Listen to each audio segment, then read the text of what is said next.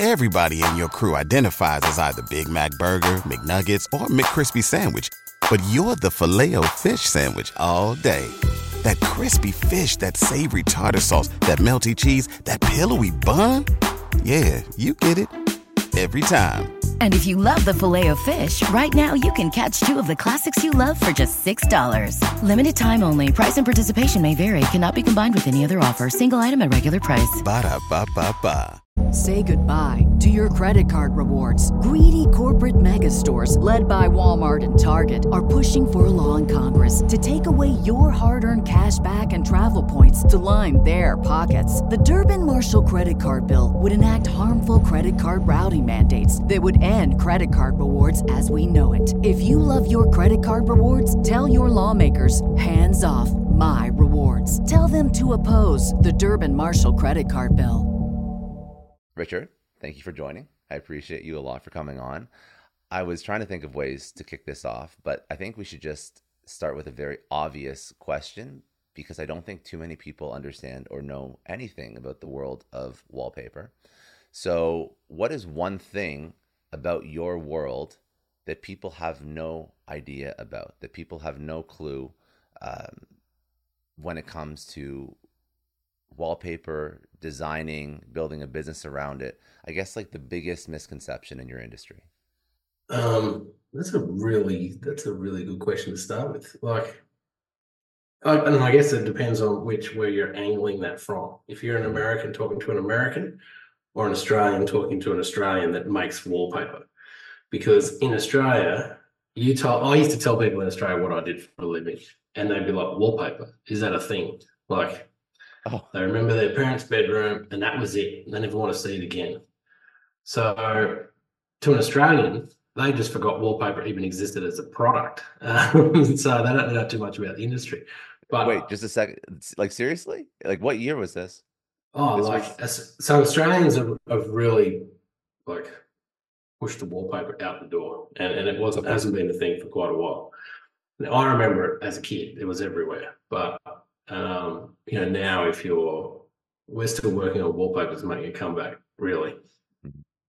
Where in the US, it's different. It's wallpaper's always been a thing, especially in a commercial environment, but now it's coming back in full force into a residential. But I guess you sort of don't think about, it's a bit like paint. Like you look at it on the wall, but you just don't compute. It's just one of those things. So as wallpaper, as an industry, no one really looked at who designs wallpaper, how do they come up with this concept and how do they produce it and all those type of things. Like no one, if you're not in the design world, you wouldn't even know what a roll of wallpaper costs. Like how much is wallpaper?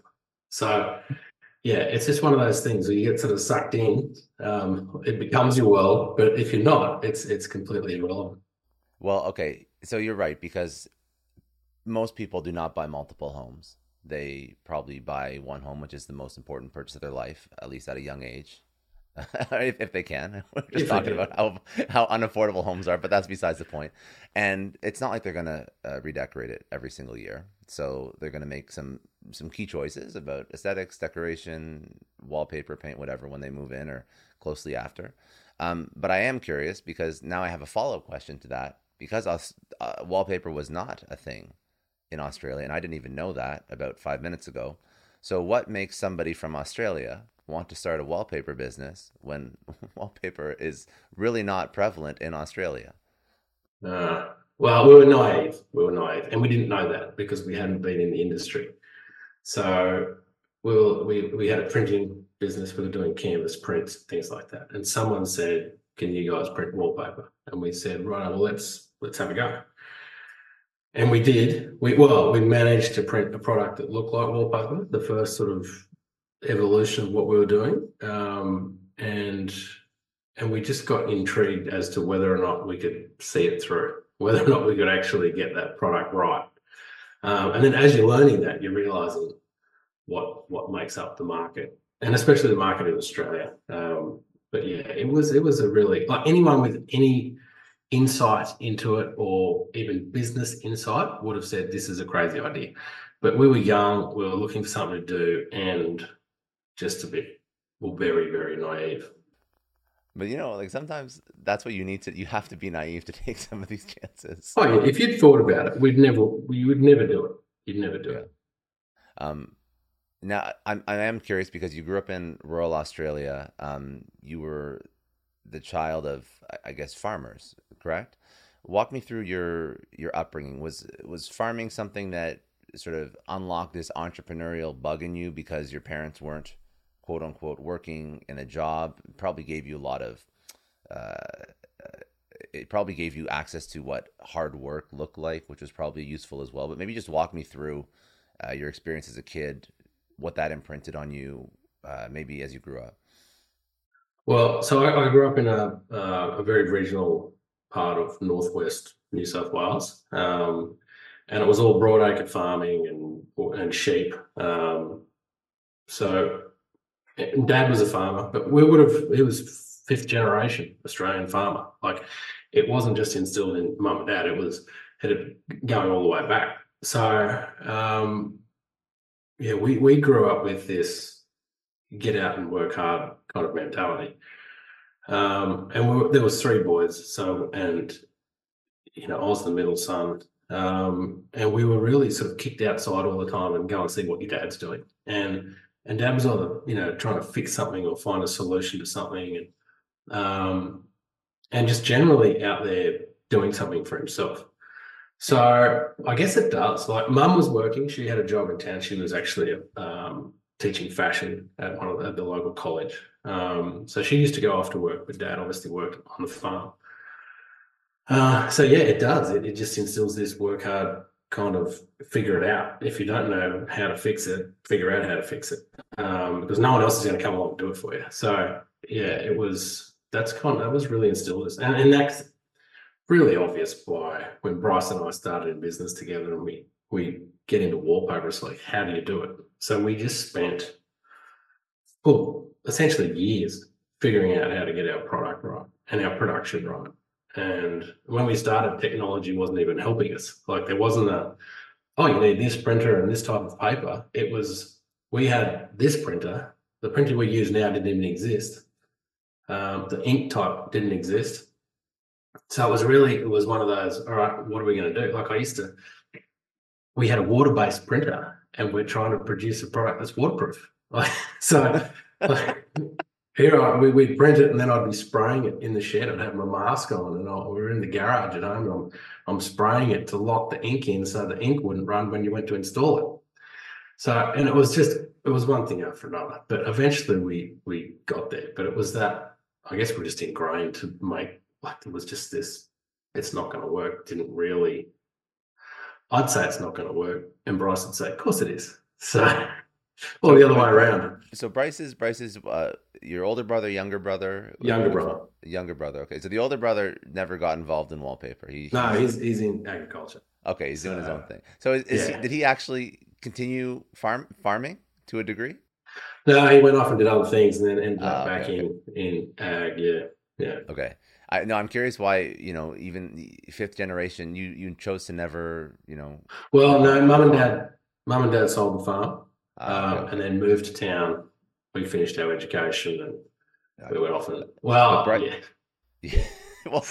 So Bryce, so you went to school for accounting and you were planning on, I'm assuming, being some sort of CPA or something. Bryce was what, creative graphic designer?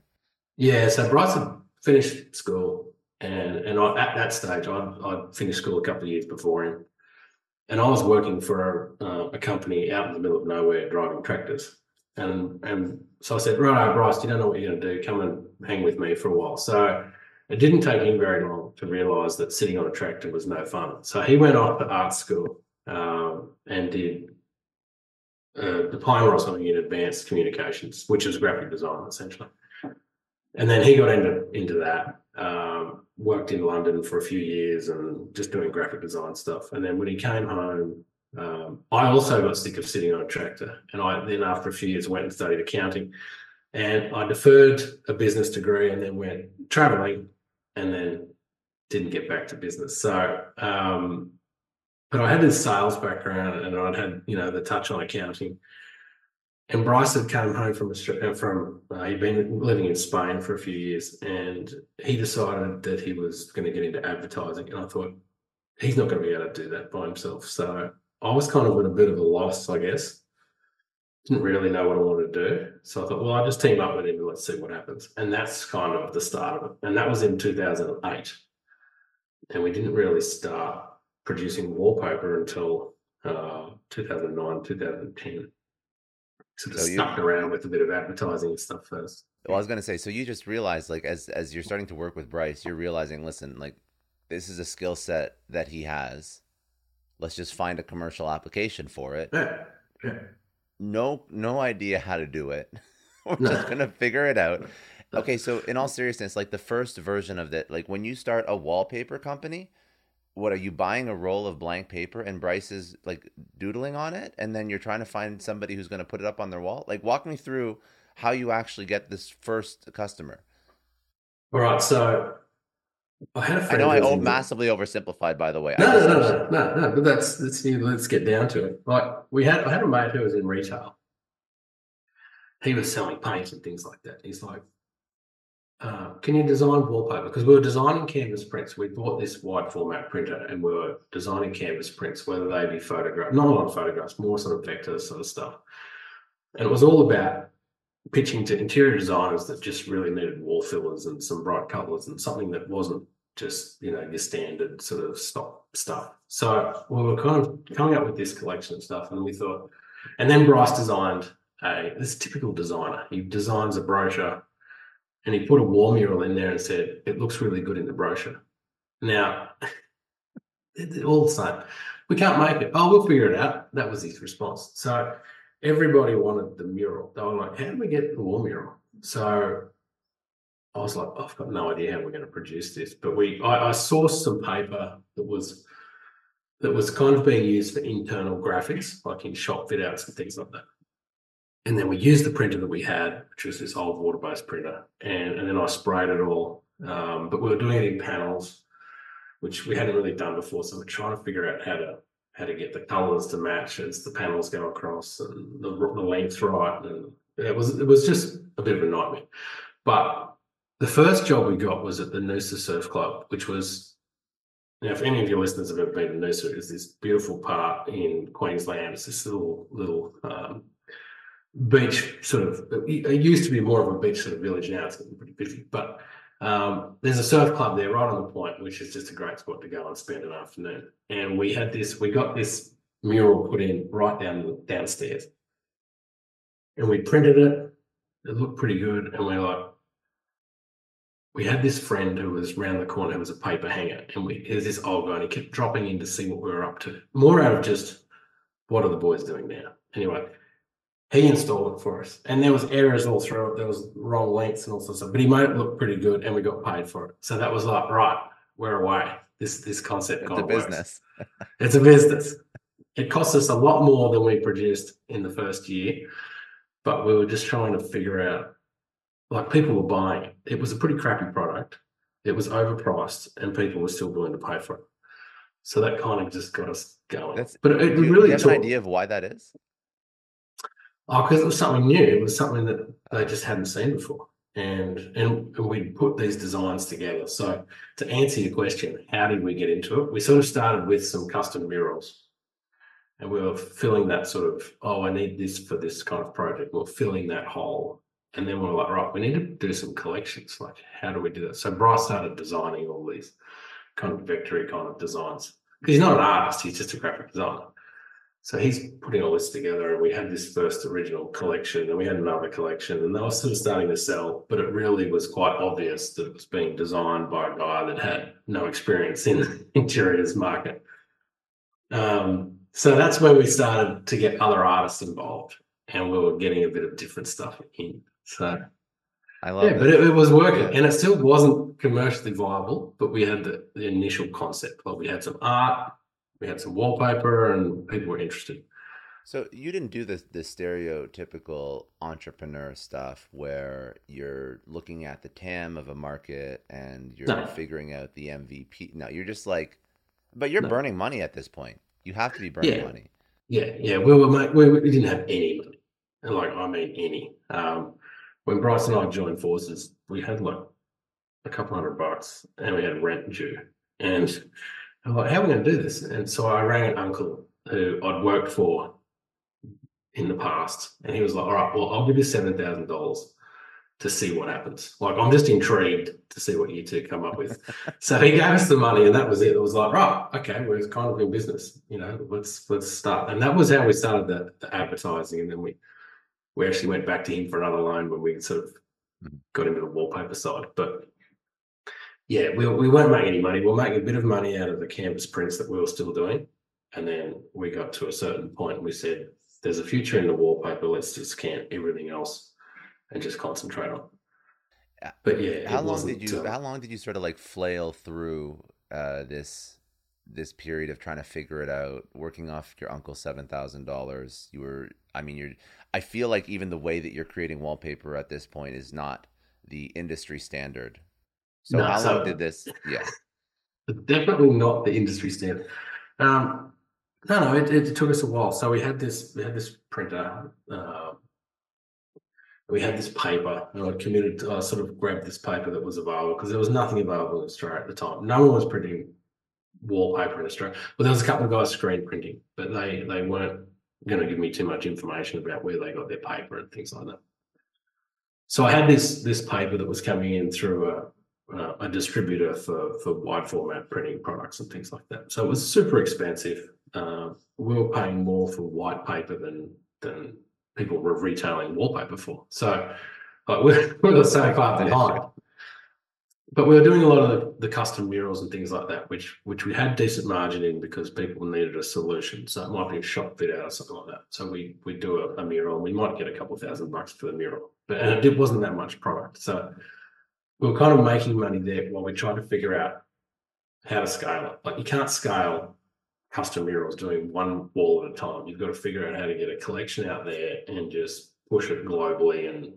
And rather than, like, we wanted to be able to design a collection, throw it up, and then produce everything on demand. That was our concept from day one. But it took a while for to get us to that point. So I spent it seems like months, but I was looking at all of the mass-produced stuff that came out of Europe. I'm like, all right, well, where do they get their paper from? And how do they do it? And I had no experience in the printing industry, so I didn't even know what type of printers they were using. So, and there's no book that says how to print wallpaper. Like, it just took me ages to figure it out because I was completely green to the whole thing. How did you figure it out? How did you figure it out?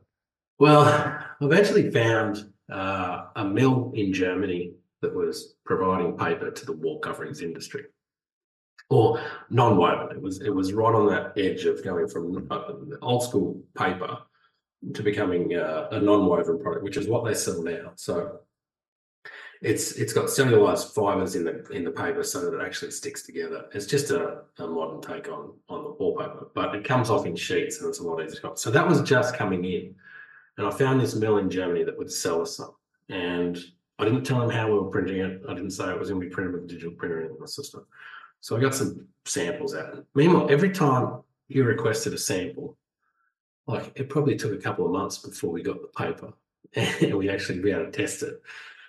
So we had this paper that we printed on it.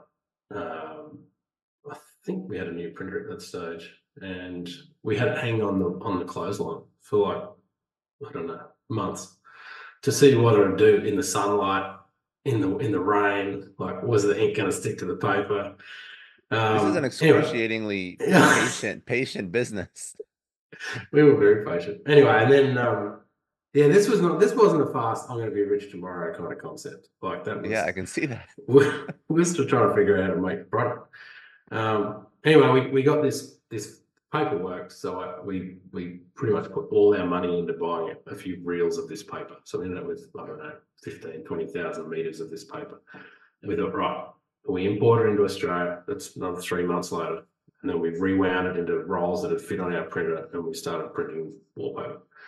That was kind of the concept behind it. We had a small digital printer, and then from there, we just, right, how do we get a faster printer? How do we get it more efficient? And then we changed papers. But the concept was working at this stage. We were designing wallpaper, we were marketing it, and we could actually produce it and get it to people. And this is, are you still in Australia at this point? Oh, yeah. And we've only been here for 2 years. In the US, you've only been here for 2 years out of this whole history? Okay, I didn't realize you were that recent in the US. Okay. Yeah. Okay. Yeah. Okay, so as you're scaling this out, it starts to work. Then it turns into a little bit of a business. Then you're starting to apply, like, listen, we have some systems and processes. Now we're starting to make some money. Now we're, finding better equipment. What is the outside of figuring out the basics of the business, which already seem to be excruciatingly painful to figure out, what are some of the biggest mistakes that you made when you first started out? In terms of, now it's working, but then I screwed this up, or I hired this person that didn't work out, or I don't know. Well, to be honest, like we didn't have any big stuff ups because we didn't have big budgets. Like, we didn't have any money. And I look at it now and I think if someone had given me a chunk of cash back then, I'd be telling you a story about how I blew all the money on some dumb idea.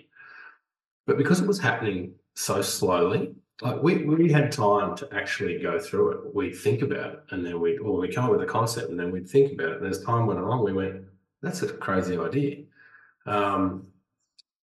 There's one concept that we did, and probably almost 10 years ago.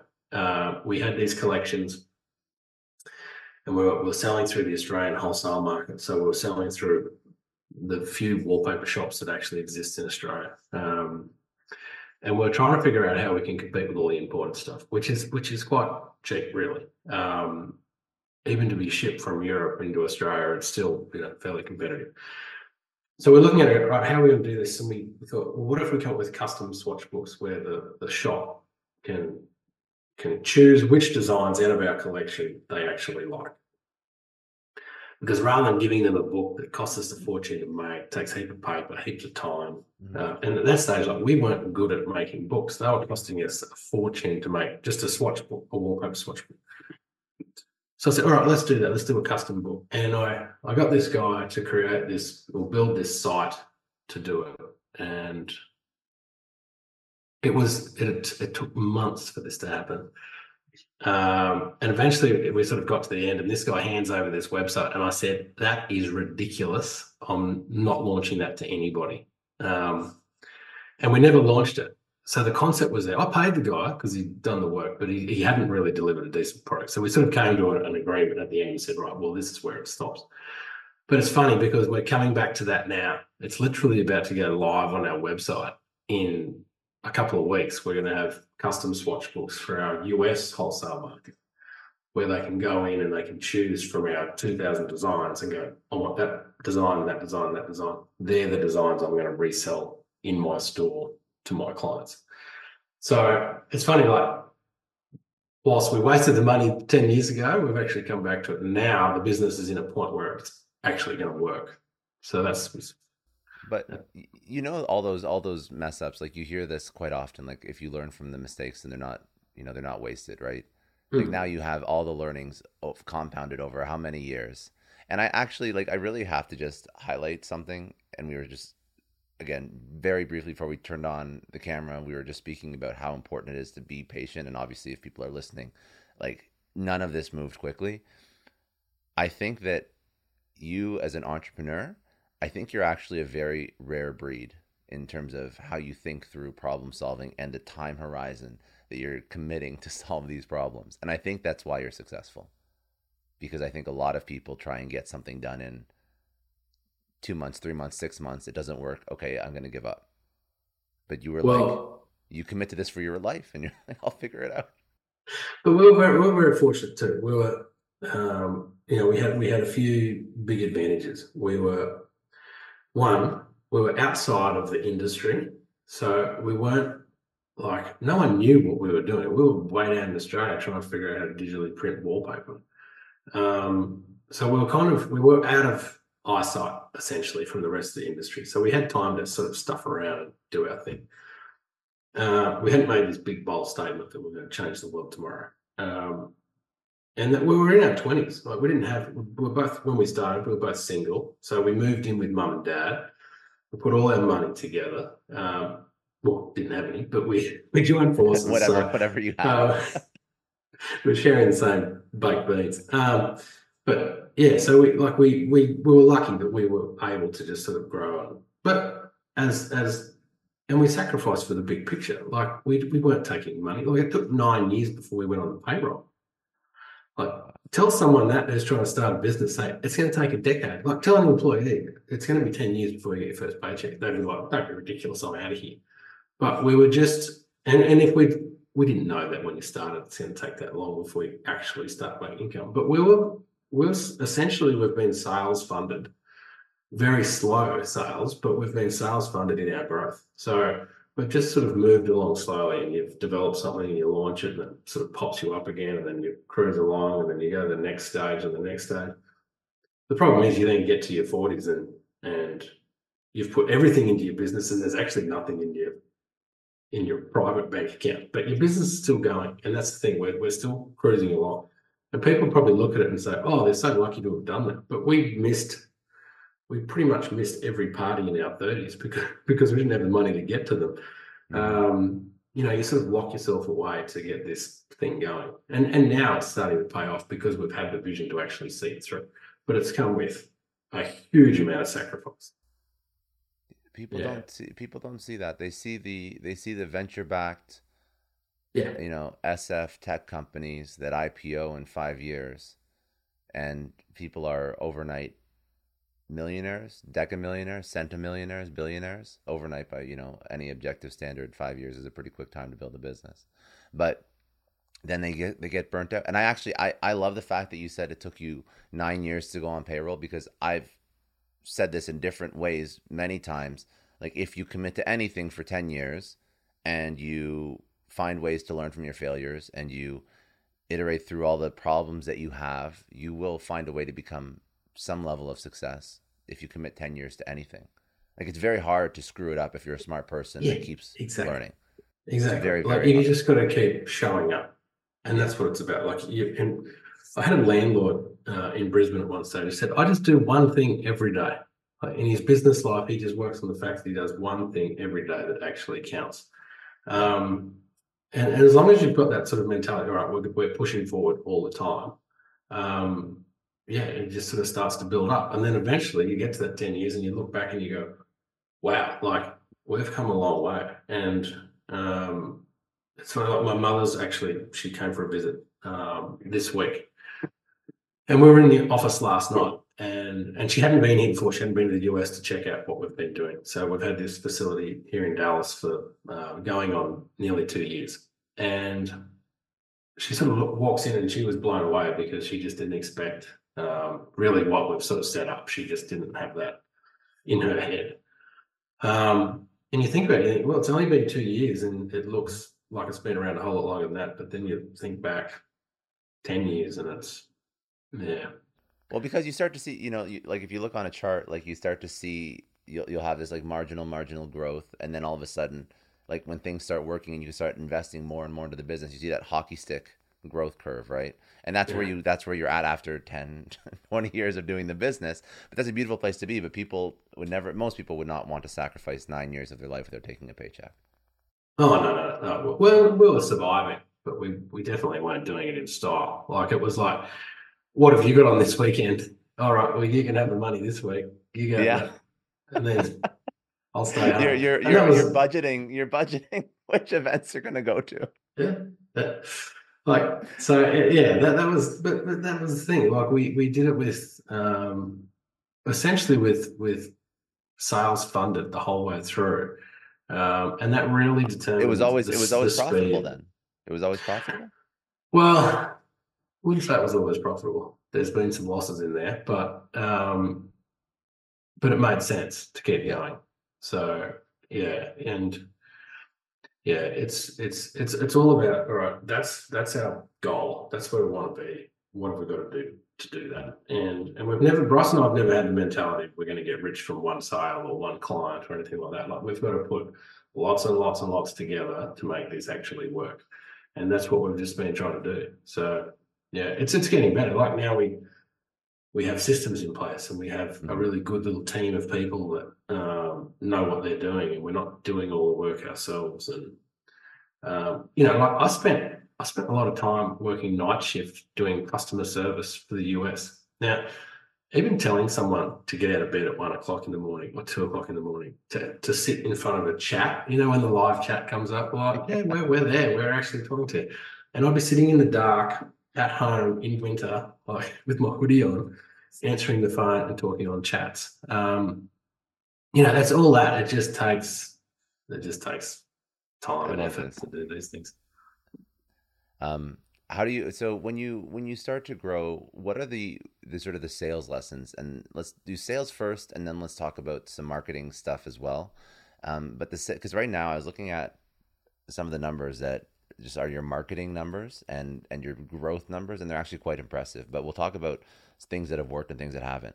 But in terms of sales, like just universal sales wisdom, are you going through like retail channels? Are you going through partners, affiliate partners, intermediaries, channel partners? Are you going direct to consumer? I'm sure you've tried all things to some degree. If you were going to say, hey, listen, we're in a niche industry, because I guess you are to a degree, riches are in the niches, and that's really where you're at. How do you take this to market in an effective and a scalable and a profitable way? Entrepreneurs want to sort of mimic your strategy. Where would they go?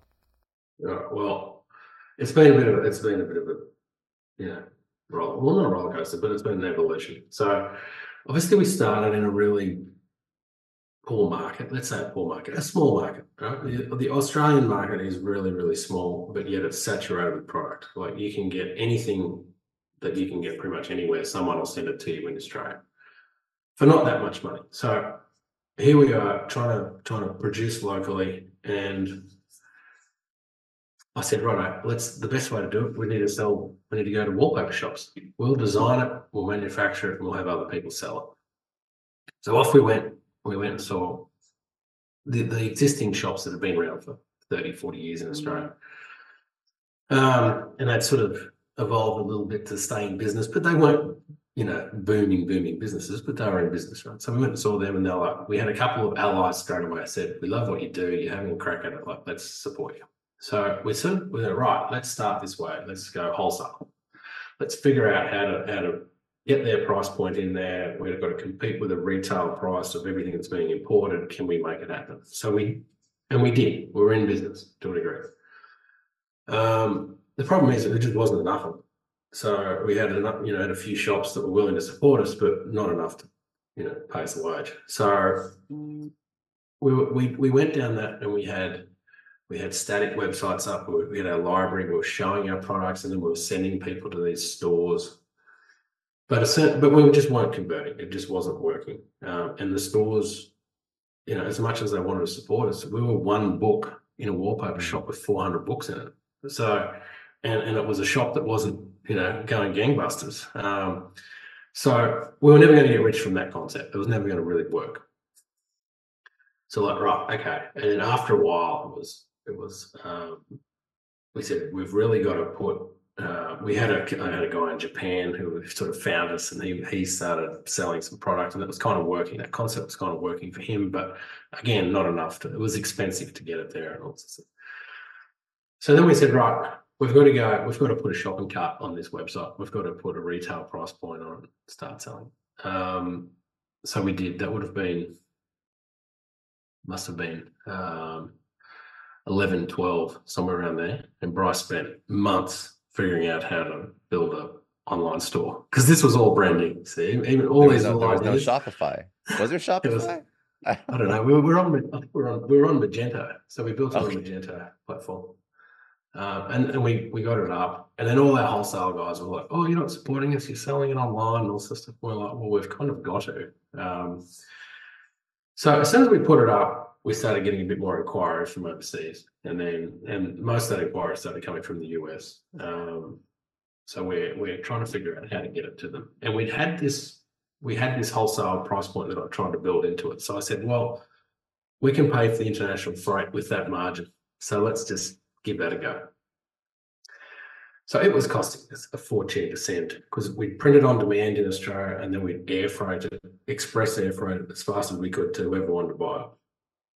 I hope like hell they didn't want to send it back or it wasn't right or anything like that. So we started off that way and then and it started to build a bit more and build a bit more, hence why I ended up on night shift and I'm just trying to get every sale. We just weren't in a position where we could let someone slip away. So we answering phones and we're doing that sort of stuff and we're trying to push the Australian market. And at the time I had a business coach who said, when we get to this price point, you can go to the US and we'll set up a little office and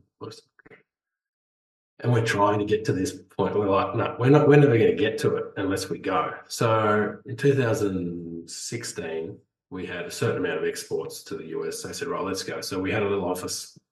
My now wife, Felicity and I hopped on a plane. We had no idea what we were doing. We were going to see if we could do something.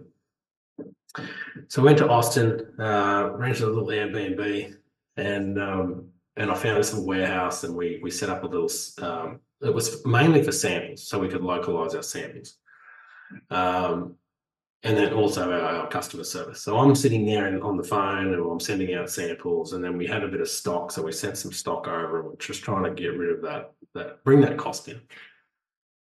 So we did that for 12 months and we had some growth over those 12 months, but it wasn't booming.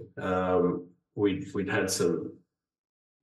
out this production thing at home where we were using an external printer.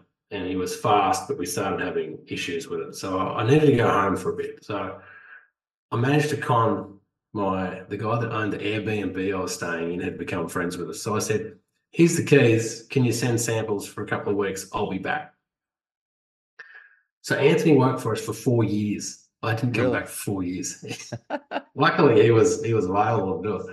But he was running our customer service in the US and we would always we went home with this, we're going back, but we just didn't get there. We did a heap of stuff at home. Then we got married, had 2 kids, and then the pandemic hit and eventually we got back here. So yeah, we had that for 7 years, this customer service center, and we're shipping product from Australia. Whilst it was expensive, we were just getting better at selling online. And it's a wholesale, like it's just, you're not going through one broker that's taking you into various retailers in the US. It's like almost like deal by deal, you're setting these up. Yeah. It was direct to consumer with we also got a trade side, which is discounted off the retail price point.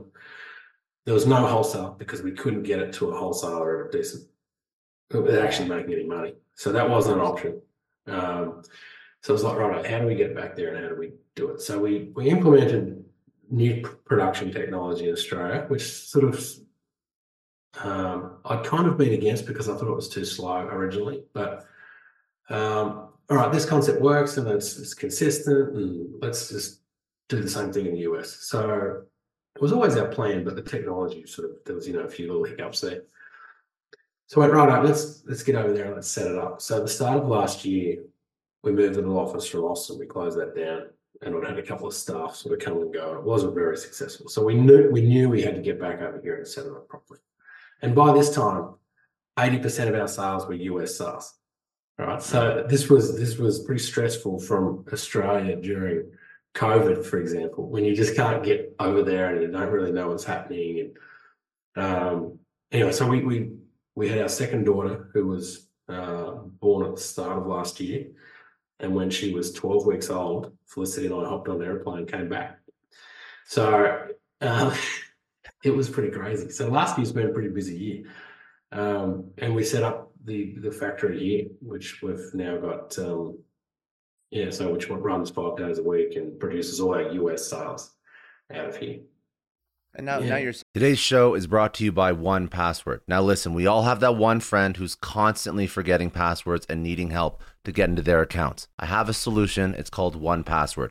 1Password is the award-winning password manager trusted by millions of users and companies like IBM and Slack to keep logins, credit cards, and other private info safe in an encrypted vault that only you can access. No more sticky notes with passwords or using the same password everywhere. I've been using 1Password for a year now, and I can't recommend it enough. It saves me time from having to reset passwords and gives me peace of mind knowing my info is secure. With convenient features like automatic password generation and login autofill, 1Password takes the hassle out of passwords. You can use it on all your devices, iOS, Android, Mac, PC.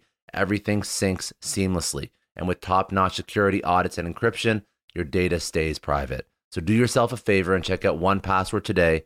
Go to onepassword.com/Clary and get a 2-week free trial. Let 1Password remember all of your logins for you so you can remember what really matters. That's onepassword.com/Clary for 2 weeks free. I really want to thank Miro, one of the most useful tools. They sponsor this podcast. They are my go-to resource when it comes to working remotely and collaborating. They're also great for an office, but let me paint a picture for you. Everyone here is working from home in some capacity. Either we have peers that work from home, maybe we're part in the office, part out. Collaboration can be chaotic. Miro is the ultimate digital whiteboard and visual collaboration platform. You could be a remote team, you could be a creative agency, you could be a solopreneur. Miro allows you to brainstorm, plan, and execute seamlessly. Picture this. You're in a virtual meeting mapping out a huge project with Miro. You can drag and drop sticky notes, sketch wireframes, organize ideas all in real time. You collaborate with your team no matter where they are. This is a game changer. If you are ready to transform your workflow, you have to try Miro today. To show you how powerful it is, I created my own Miro board that you can check out at miro.com/successpod. It has a ton of resources for entrepreneurs, but it will also show you all the functionality of Miro. So go to Miro.com or go to Miro.com/successpod for a ton of resources. Try Miro today. It's going to radically change how you collaborate with your team. Set up in the US. So now like full production has shifted to the US, correct? Yeah, so what that enabled us to do, we took all the US sales out of Australian production. Like Australian production was bursting. We were pretty much running sort of 6 a.m. through to 11 p.m. at night. So there wasn't a lot of growth there. Like it's sales, like local people, in Australia, for example, you'd have someone going, oh, I really want to do something. You go, well, we haven't even got time to sort of jam in there. We're just trying to fill our retail stuff. So by freeing up all of those US sales, we then enabled our Australian business to then say, oh, right, we've actually got some downtime on printers now. Like let's grow our local stuff. So we've actually been lucky. We've seen some good sales growth in Australia as well because we've had the outputs.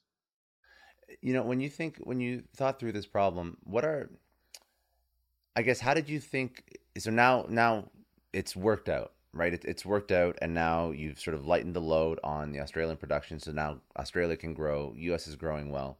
What are some of the things that you have to consider when you are moving production to a new country? What are some of the things that even you went through that you probably weren't aware of? Is it difficult to find like the right technology? Do you have to be innovative? Do you have to create your own thing? Like, what are all the different things that you sort of encountered as you've moved more production to the US? Well, that was something that we tried to get right from day one, was get the product right. And by the product, I mean all the processes that go into that product.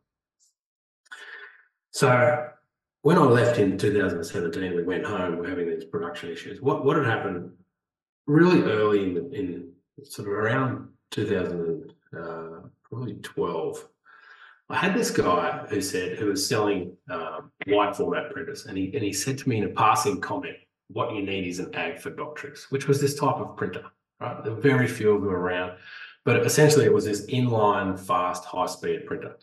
And I managed to find one. So I was like, what did he say? So I wrote it down. I'm Googling the hell out of it. I found one in Australia. There was one in Australia, and I rang the guy who owned it, and I said, I think your printer will print our wallpaper. And I just got him on one of those times where he was looking for more work on it. Wow. And so we took our big reel of paper that all we had left, our big reel of paper, and we put it on the back of this press, which was printing at around 23 meters per minute. So super fast. And we're watching our paper go through, which was pretty much the last money Bryce and I had going through. He's like, I think we can do it. And that kind of kept us in business. We went, right, okay, now we've got a new platform. We're away. This guy can do the printing, set price. We know how much time's involved in production. We can then sort of scale from that. So that was what enabled us to scale to the US originally, was that we didn't have to worry about factory staff and buying our own printers. We just knew for a certain meter price, this guy could print it for us. We provided the paper. So towards the end of that relationship lasted for about 5 years, but towards the end of it, we started to get so much paper waste that we just couldn't do it anymore. So in 2017, we brought printers back in-house. And I went home, we put this new printer, we put the first one in, we then put the second one in. And that's kind of what happened. So that platform in the Australian factory was like, you stood back at the end of it and went, we're just going to copy this. So that's what we've done here. Essentially, the American footprint is a bit bigger, but everything in here is exactly the same. Yeah. So now we're just going through the gamut of things that an entrepreneur has to think about. So obviously nailed down sales, you figured out your SOPs, your production, your sort of like your innovation, how you think through expanding to new markets. Let's talk a little bit about how you think through marketing and how you market wallpaper, because wallpaper is not inherently a sexy product. That I think that people who are looking for wallpaper in a non-commercial aspect, they actually just trust. They probably go to a showroom or something like that, and there's probably, like you mentioned, hundreds of other competitors out there, and they're just looking for the style that they like the best. And I don't know, maybe I'm wrong, but I don't think many people look for like the brand of wallpaper. I think most people are just looking for, how does this look in my room, right? So how do you market this? Is it just having the most is it the most beautiful design, or is there actually a way to build affinity with a wallpaper brand so that the customer is like, there is okay, so let's go into that, because that's very interesting. If you can build affinity with a wallpaper brand, then an entrepreneur can build an affinity with anything they're building. That's my thesis. Like if you know of another wallpaper brand that's not Milton and King, because you're talking to me, have you ever heard of a wallpaper brand? No, I have not. See, that's right. So unless you're in the industry, and aware of what's out there, you don't know.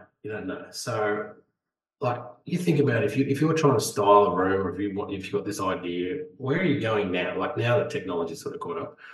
Originally, you were going to a wallpaper shop and you were going to flick through every book and go, oh yeah, that kind of works with the colours and all sorts of stuff. Well, now you're just going to Pinterest. Yeah. You go to Pinterest and you're typing in what you want, and you've got pages and pages of it just coming in. So essentially, what we've got to do as a brand is finish that look, right? So if you're wanting a certain look, we've got to have designs that finish that room off. That people, so not necessarily looking for a black and white wallpaper design. They're looking for a certain style of room or design or decor, and it just happens to have a black and white design that we use. And they go, oh wow, I hadn't thought of that. Like, I love how that wallpaper finishes off this room, or that gets that design. So that's kind of, we're trying to, finish that lifestyle vision, rather than saying, here's a picture, do you like it? Just put it on your wall. We're sort of showing them that end result. So what does that actually, in how you think through marketing strategy, like, are you looking at the most viral Pinterest clips and then that's what informs the design? Well, no. So what we do, we've got a few methods. We work a lot with, I guess, smaller influencers in the home decor sort of market, who are all going for a different look. Like, if you had endless money, you'd be setting up this studio and you'd be shooting your wallpaper with this style bed and couch. Well, no one's got that. No one's got all of those settings. So you've got to go and find those different settings, because we don't have one style of wallpaper. We've got lots and lots and lots of different styles, but lots of different projects. Like, we can be in commercial projects, bars and clubs, and then we're in kids' bedrooms and all sorts of stuff. So you've got to look at all of those and go, all right, well, how am I going to incorporate more wallpaper in all of these different projects? So the best way to do it is to really, and we're fortunate too, as you go on, the more people that use it, they want to share it. They want to share their finished project. So we very rarely photograph new ranges. We'll design it and then we send it out to a few of the influencers that we work with and say, what projects have you got at the moment? Oh, I'm doing this for this, whatever. Oh, do you want a couple of rolls? Can you use it in that? And then we get that marketing content back. So that's essentially how we're getting that. But and then it was all about driving people to the website and then showing them what that design looks like, showing them what that in situ or that room setting looks like. And letting them in their minds go, all right, okay, I'm building this concept, this design concept in my head, and that's the product I need to use to help it all sort of come together. Like wallpaper, whilst you don't think about it, is really good bang for your buck. Like right at the end, you can completely transform a room with a different, wallpaper on the walls. So, we're sort of fortunate that we can have that impact with our product. No, but I love the way that you think through marketing because I think that's very smart.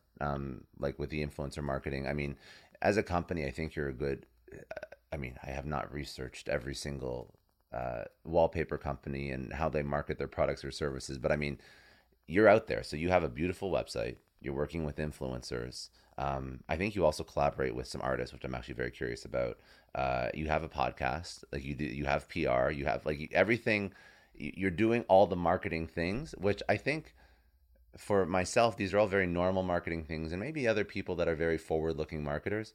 But I look at some industries. I don't know if wallpaper's like this, but I know there's a lot of industries in the home, in like development and home and architecture, and they have like a website. They're not working with influencers. Some are obviously, but I think that a lot of people just think in legacy industries they don't have to do as much to attract a customer. And I think that that's probably the wrong way to think about it because they've gotten too comfortable with their showroom or they've gotten too comfortable with their Rolodex of clients that they've had for the past 50 years, whatever it is. And now disruptive, innovative companies that know how to market, that know how to tap into influencers, audiences, and know how to basically communicate with the people that are actually going to be buying their product in the ways that they like to be communicated to. Because I don't like going to a showroom and driving. I don't want to. I never want to go out of my house if I don't have to. So it's like, how do I bring my brand to the consumer wherever they like to consume content and wherever they like to experience new things? And how do I get into their brain that way? And I think that's what you're doing exceptionally well. Well, but we've kind of been forced to do it. And by that, I mean, like, when we're looking at how do we break into this market, like we've come into a market that essentially is hundreds of years old. Mm-hmm. And your big players have, we've looked at it and said, all right, what have we got to do here to be able to essentially have our product on par with these big guys who have been around forever? Like, how do we do that in the market? Right? So, well, we're going to start by doing things a little differently. We're going to print everything on demand. Right. So traditionally, a wallpaper factory has used big analog machines. They set them up and they run out 100, 200,000 rolls of the same product. Right. So the whole design concept, the designers design it 1 year, then it finally gets passed and they decide, all right, we've got the budget to put these 12 designs into a new collection. We're going to hit production and we're going to produce this much. Then we're going to warehouse it. And then we're going to tell everybody how good it is. And then we're going to jam it down their throats until we don't have any in the warehouse anymore. So that's essentially how it's worked. And the way that it worked is we've got this big factory here, and then we've got our market here locally, whether it be shops, but there's probably a step in between where you have the distributors. Then you've got your international distributors so you can actually have that reach. And then you've got your shops. So you're taking a product that was worth, let's say, $20, and we've eventually got it into the market at our $100 price point. Well, we didn't have a hope in hell of competing with this $20 price, right? So we couldn't use that platform. That wasn't an option. We had to figure out, all right, how are we going to get it on par at $100, but we don't want to carry any stock. We're going to use digital printers, and when an order comes in, we're going to ship it directly to them. The advantage that did give us was that we could launch collections without the huge investment. There wasn't an investment of time to decide which ones to do. There wasn't a culling of, oh, that color doesn't work. I don't want to do 100 rolls of that. We could just throw a design up, and it didn't matter if no one bought it because it hasn't cost us anything apart from that original design. So that's kind of enabled us to have this bigger library because we haven't got these huge setup fees. So and then we're like, all right, well, we don't have this huge distribution market. So how are we going to sell it? Like, how are we going to get it in front of people? And that's when it's like, all right, well, we need to figure out how to get people to our website. How are we going to do that? We're kind of working backwards in terms of now, because we've started with e-commerce and now we're starting to fill the holes backwards to wholesale, because as we grow internationally, we have, we've got another factory coming on in the Netherlands next month. So we'll be able to produce a design, market it globally into all markets at a decent price point, like at a fair price point across the board. And then fill those orders locally. So there's no international freight, there's no delays, there's still no stock. And so we're then able to fill backwards and say, all right, well, we can work with this showroom and we can work with a wholesale market, hence the custom swatch books we're about to release. So by getting rid of that international freight cost, we've been able to say, all right, we can put that step back in. Where if you're a traditional guy and you've been selling through distributors and showrooms and shops and all that, and you want to go direct to consumer with that brand that you've spent 100 years building, that's very hard to do without pissing off everybody at the bottom overnight, right? You can essentially kill your business very, very quickly. Yeah. So that's, and what's happened is they've also had resellers who've been innovative and entrepreneurial and said, oh, well, I buy this wholesale, I'll just throw 20% on and I'll sell it online. So then they've got these brands that essentially aren't selling online direct, but they've got resellers selling their product online for them. And now they've got to somehow claw it back and get control of what's actually out there and the price points. And like these guys are all, essentially it's a race to the bottom with the product. It's, it's like everybody's it sounds like it's an industry that is like ripe for disruption. Yeah, and it is happening because technology is enabled. Yeah. Whilst it didn't enable us to go and find an off-the-shelf solution, you could come into it now with a few dollars. You could go and do that. You could find an off-the-shelf solution. So it's also putting a bit more pressure on these big guys. And I like to look at what they're doing and how they're doing it and how they're evolving. Like there's been a couple of standouts that have seen online. And the way that we market in terms of whether it be ads and Facebook ads, things like that. There's been a few of those guys who've adapted really, really early. And I would say that they're miles in front of that than the competition in that regard. But yeah, it is. There's a lot of old industries that would be exactly the same as that. Yeah. So yeah, it's the challenge. But we've been fortunate that we've been sort of you're set up perfectly. I think you're set up perfectly. Yeah, at the moment, it's kind of. Yes. Yeah. But well, I mean, then there will be some new company that will eventually try and dethrone you. But that's where I think as you grow, you can't lose that edge, that innovative entrepreneurial spirit. That's very important too. Yeah. So we've looked at that and said, all right, well, we're setting up our little satellite factories, right? And we know the concept, we can design it and we can put it together. We've got a bulletproof product that's the same world over. How do we grow on that? Like there's lots of little brands and interior designers and surface designers and homeware companies and all sorts of people that want to put their designs onto a wallpaper product. Mm-hmm. And how do I do this? Essentially, you'd go to one of the big producers and you do a contract range and they produce however much and set it all up and you carry stock and that's how you do it. But you can go to digital guys like us who will help you launch a range and then do it all on demand, right? There's only a few, but they're doing it quite successfully. We're looking at it and saying, all right, well, maybe we should offer those services. So we're actually about to also release what we're calling M&K Enterprise, which is going to give you, so you're a designer, you can come to us, set up your designs in our system, and then you can go out and market to someone in Germany, someone in France to sell your product, and you can actually have it made in Europe ship locally. So you all of a sudden you as a small individual brand could be competing internationally with the big boys with your market because you've partnered with someone else. So you're turning it into a little bit of a tech platform too. Yeah, trying to. Very smart. Because and like we've had to think internationally from day one because of our market we were in. But if you're in the US and I listen to e-commerce podcasts and stuff, and I have done for years, and you listen to these guys talk, well, they haven't really in most cases, you don't need to think outside the US. Like you think Canada, you think, too hard, for what it's worth, because you've got this huge market here. You'd be very successful within the US market, but we've always had to think internationally. So you've got to think sales. Like I've got accountants in every location because you've got to be compliant everywhere. So you're sort of thinking, all right, we start here, and then what do we need to do in the US? You've got all that sales tax side, so you cover all that, and then you go into Europe, you're covering what duties we have to pay if I ship that in, what can I get around if I produce it locally, am I going to be right for VAT? What's my rules and regulations around that? So we're trying to cover those bases because we already have for the person coming in to say, oh, these guys can actually cover me on that, and they can ship it locally and don't have to even worry about it. So that's what we're in the middle of sort of growing, which is exciting. Very, very smart. What out of all the activities that you're taking on? I mean, this is just sort of like the innovation expansion of your business. You're building a platform for people and designers that want to actually launch their own brands, which I think is fabulous. I absolutely love this. I did not know you were doing this. Out of all the different marketing activities that you've sort of engaged in, what is the I guess the highest return? What is the 20% of activities that yields the 80% of the results in terms of your marketing?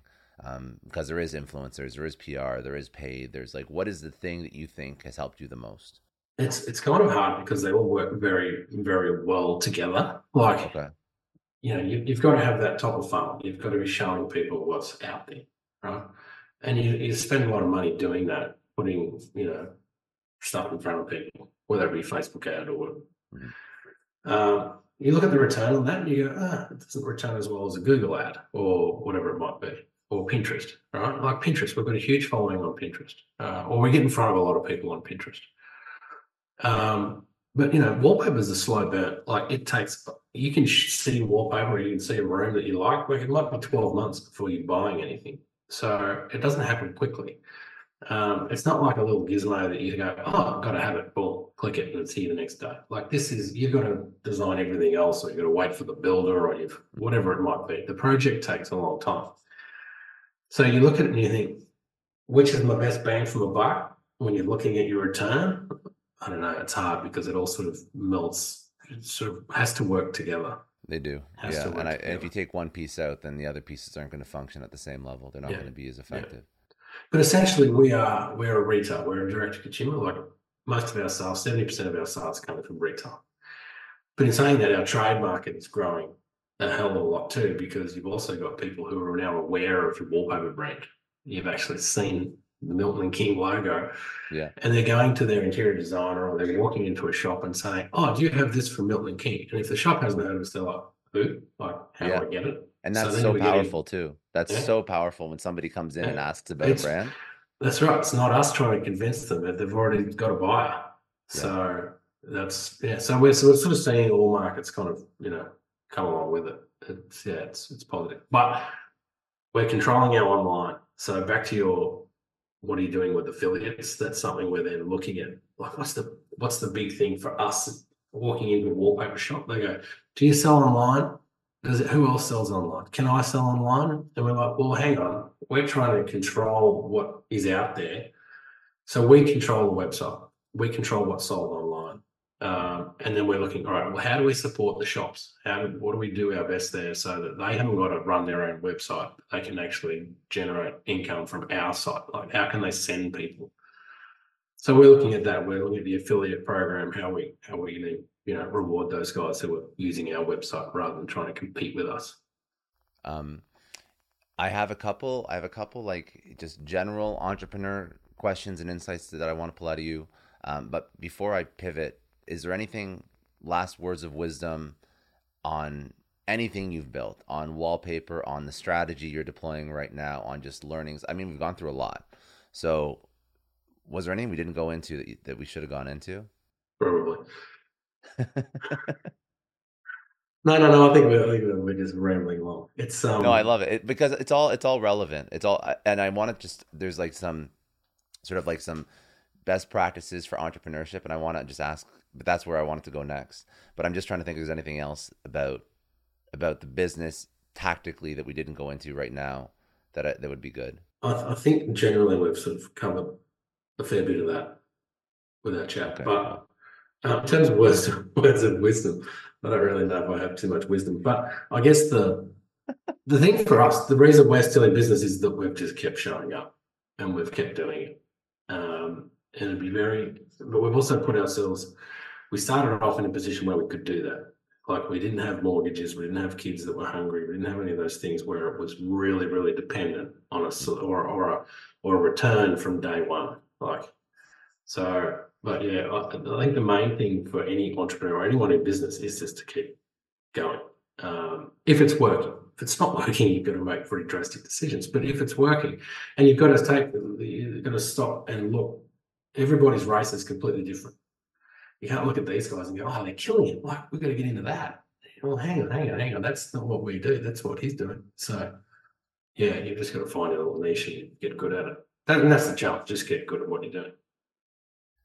You started this business with your brother. What advice would you give entrepreneurs that go into business with their family? I think it's been well, we've been lucky because we're fairly close, but we're also both, it's very different when you're both single because you can deal with each other. But then now we're both married, we've both got children, and we did that through different stages of the business.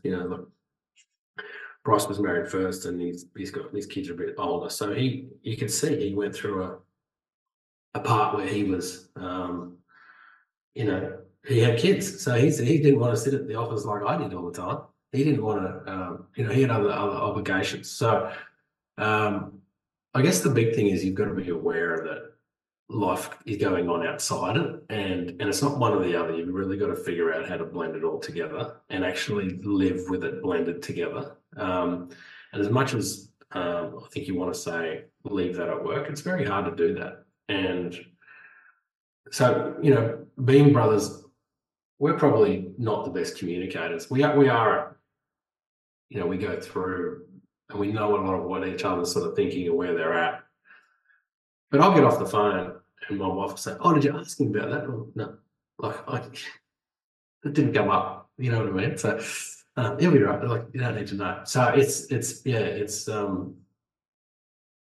interesting, and especially as you go into multiple countries. Like Bryce works in Australia, so we talk at the end of the day, his start of the day, and usually we sort of have that. Like my drive home, I'm on the phone to Bryce, and you sort of get to the driveway, you're sort of rounding things up because you want to get inside. So, we tick off what we've got to tick off, but our communication could always be better. And that doesn't matter who your partner is; you need to have better communication. Obviously, you mentioned balance between your work and your life is very important. Integration is almost required because it's very difficult, especially as a founder CEO, to leave stuff at home. Or leave work at work, at the office. How has your approach changed to what you give your work and how much you work and balancing now your family, your children? You've evolved as a person, as a business leader. Maybe just walk us through what an entrepreneur who currently is building something, maybe single, no kids, how they should evolve and mature based on your experience. Well, I think there's always... Like when you're starting something, there's no doubt about it. It takes hours of work. Like you've just got to get in and you've got to grind. It's not going to build itself. It's deciding at what point you can let other people do some jobs. You've got to let other people and you've got to get a team in with you as well. But as a founder, there's the old, you got to work on your business, not in it. Now, you've always got to start in it, and you've got to be doing it. Like I used to run the printer, I used to run the chats and answer the phones, and like someone's got to do it. Mm-hmm. But as soon as you get to that point where you can put other people in there, you can't micromanage them. You've got to tell them what to do, what your expectations are, and let them run with it. And I think we wouldn't be in a position where we're able to grow and actually plan ahead if we were trying to do that. You'd still be in Toowoomba making sure every role is perfect. So I think, and as you evolve from that, you don't have to be at work all the time. You can be walking along, with your kids somewhere else, but you're still thinking about it. You're still thinking about what you've got to do. It's always in your head. Oh, I've got that next step. I've got to do that, which takes a bit of time, and then you can say, I know I've got 3 hours of work I've really got to knuckle in and do. But you can sort of bank it up a bit more, and it sort of starts to blend together a little bit more. Yeah. What would be your, on that note, what would be your tips for finding the people that you can trust, and you can let them run with different tasks? You have to hire the most incredible people. You have to trust them. You have to let them go do what they're best at. How do you find these people? How do you attract them? How do you retain them? How do you make sure they're the right fit? Well, I've always been. I'm not necessarily one that, because we didn't start with an idea of producing more paper. We grew into the role that we're in now. So I think as long as they, like, when I look at people who are joining our team, I don't really care about what they've done in the past. I do to a degree, but I care about what they actually want to do moving forward. And are they going to be right for our team? Are they going to fit in with our team? Because we're only a really small team. We take responsibility and we do our roles. If there's a stuff up, we own up to them. We need hard workers, not people that are just, oh yeah, I'm the head salesman type thing. So we've got all these different backgrounds that kind of come together in our people, and it all works quite well as a team. So when I'm looking at people, I really look at how are you going to fit in with our team, and where are you at? Like, do you want something to get into? Because like, you start off, you need the money, right? When Bryce and I started, flat broke. We just needed some money.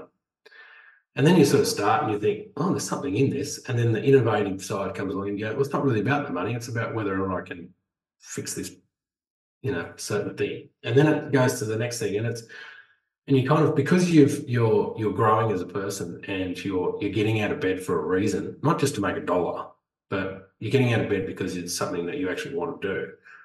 You got to find the people that want to be like that actually don't find work a pain. You got to find those people that are happy for Monday mornings. So that's kind of what I just kind of try and find those people that are just really willing to crack into that next thing and want to be involved. I love that. Yeah. Happy for Monday mornings. I like that. It's so important, though. It's very important.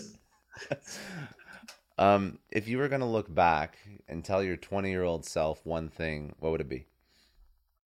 I don't know, because I think everything that, in my 20s, I know I chopped, like, I started off in my 20s, I was driving a tractor, I was working on a cotton farm and up and down all day. And I remember I had a tape cassette stuck in the bloody thing. It was Sting on repeat and I couldn't get it out of the thing.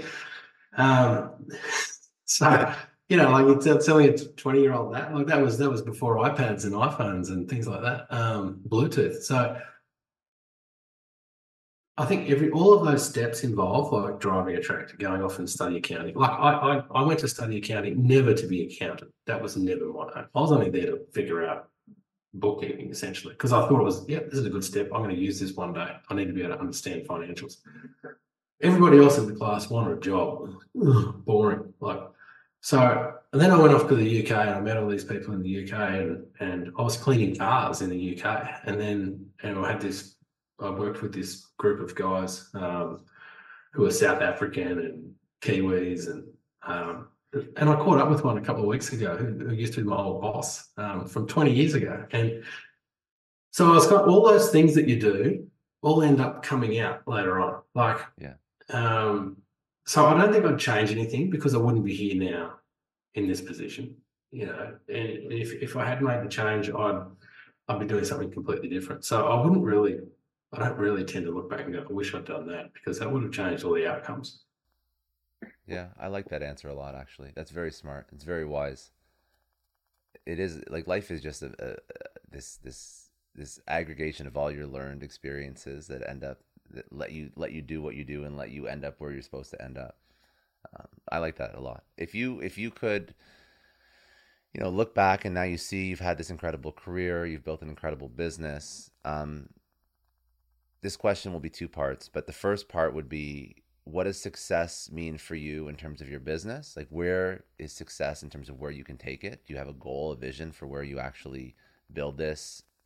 And then also, more importantly, though, where is success in your own life? What does success mean to you now, again, that you have built a business, that you can take a little bit of a step back? You're still obviously highly operational, but what is a personal success metric in your life? So business, personal success. Well, business, I think, like, I look at where we are now, and I essentially think we're starting. Like, all the work we've done in the past has got us to this point where we're actually competing in the market. Right? We're definitely not a major player. We're definitely not, I would say you're well, not a major player. You're innovative. well, Yeah. Give yeah, your but we're not, and that's the Australian talking down. But I think we're in this position where we're ready, we're right to go. Like, we've figured it all out. We can go. Let's crack in. yeah. And we've also figured out how to expand ourselves quite easily into new markets. We know what's required to. Let's say we want to get into Spain, for example. We know what's going to be required to get into Spain. We know we can deliver product decent point. We've already got the website. We've already got the business. So I look at that and think, we've done this bit. We're at the starting line, right? And we can then just start rolling it out. I don't know where it goes. I don't know what it ends up looking like. I want to master wall coverings before I try and master anything else. Like, Smart, very smart. and really have that. If you think of wall coverings, you think Milton and King. I really want to have that covered first. In terms of what does it look like, I don't know. Maybe I'm not so active. Maybe Bryce isn't so active, and we can actually have a decent sized holiday and not have to pay wages on a Wednesday and all those type of things. But that'll come in time. So it's just about getting that team a bit bigger and a bit better, and putting ourselves in a position where we're not as required day to day. But my personal life, I think, like, we've got two young kids, 4 and 2, on the other side of the world without any support. Well, I wouldn't say without any support, without any family close by. And so it'd be nice to be able to sort of close that up and continue doing what we're doing and enable our family to have this adventure. Like, and I think there's a whole lot more adventure to be had. But I'd also like to be able to and from Australia a bit more and still have those relationships with grandparents and cousins and all those type of things, but also be able to give our daughters the opportunity to understand that the world isn't that big and scary, that you're not allowed to hop on a plane. So yeah, that's kind of where we're at. I love this. Okay, so if people want to connect with you, a couple things. First of all, you do have a podcast too. So Yeah. I was looking at some of the episodes. You're speaking with a whole bunch of creatives, designers, artists, some influencers. So there's a lot of, like, please go listen to the podcast, because it's not just a wallpaper podcast. There's a lot of really incredible people that are on this, and I was listening to a few of them, and I really actually quite liked it. And the music at the beginning is very calming and soothing. So hats off to whoever produces this. No, that's Chris. Chris is Chris has been with us for 6 or 7 years. He's the one who interviewed you. Is that Yeah, Chris? Okay. yeah. So no, it is a very nice podcast. Yeah, he actually had a music background, and he met Haley, who also works for us, and they now live in LA. But Chris has got so we're big ones on play to your strengths, right? The whole team. This is one of Chris's strengths. Like, he's got those soothing tones. Yeah, it's a very well done podcast. Like, I'm not just blowing smoke. Like, and this is his first one, so it's very good. I promise I won't try and steal them. But outside of that, where should people go to connect with you? I mean, you have miltonking.com for the website. Yeah. But what are your personal socials? Do you Twitter, LinkedIn? Where are you at? I'm on LinkedIn. I don't use Instagram. Company use Instagram. Yeah. We've got a big, it's a good way to get product out there and tell people what we're doing. I'm a bit hopeless on, so but the big one is obviously the website. Get on the website and then follow everything from there. Okay, perfect. Yeah, and then me personally, I'm just rocking a bit of LinkedIn action. That's about it. Sounds good. No, I appreciate it. Okay, Richard, I really appreciate what you've built here. I appreciate the innovation that you've brought to this industry. So I want to just thank you for jumping on, but also thank you for sort of teaching entrepreneurs, in my opinion, how to disrupt something that's been around for hundreds of years. And there's going to be a lot of industries and a lot of entrepreneurs and a lot of legacy industries that can learn from you. And probably there will be some business leaders who have family businesses that go back generations that should also learn from you so they don't get disrupted by another you in another legacy industry. That's right. That's my No, takeaway. that's fair enough. Don't tell too many people with big deep pockets though. They might come in as competition. So Exactly. Yeah. No. Stay out of wallpaper, but any other legacy industry, you can go it's disrupt open. it. Yeah, yeah, Anyways, I that's appreciate good. you, man. I All right, appreciate you a thank you lot. very Thank much you. for your time. It's been good. No, my pleasure.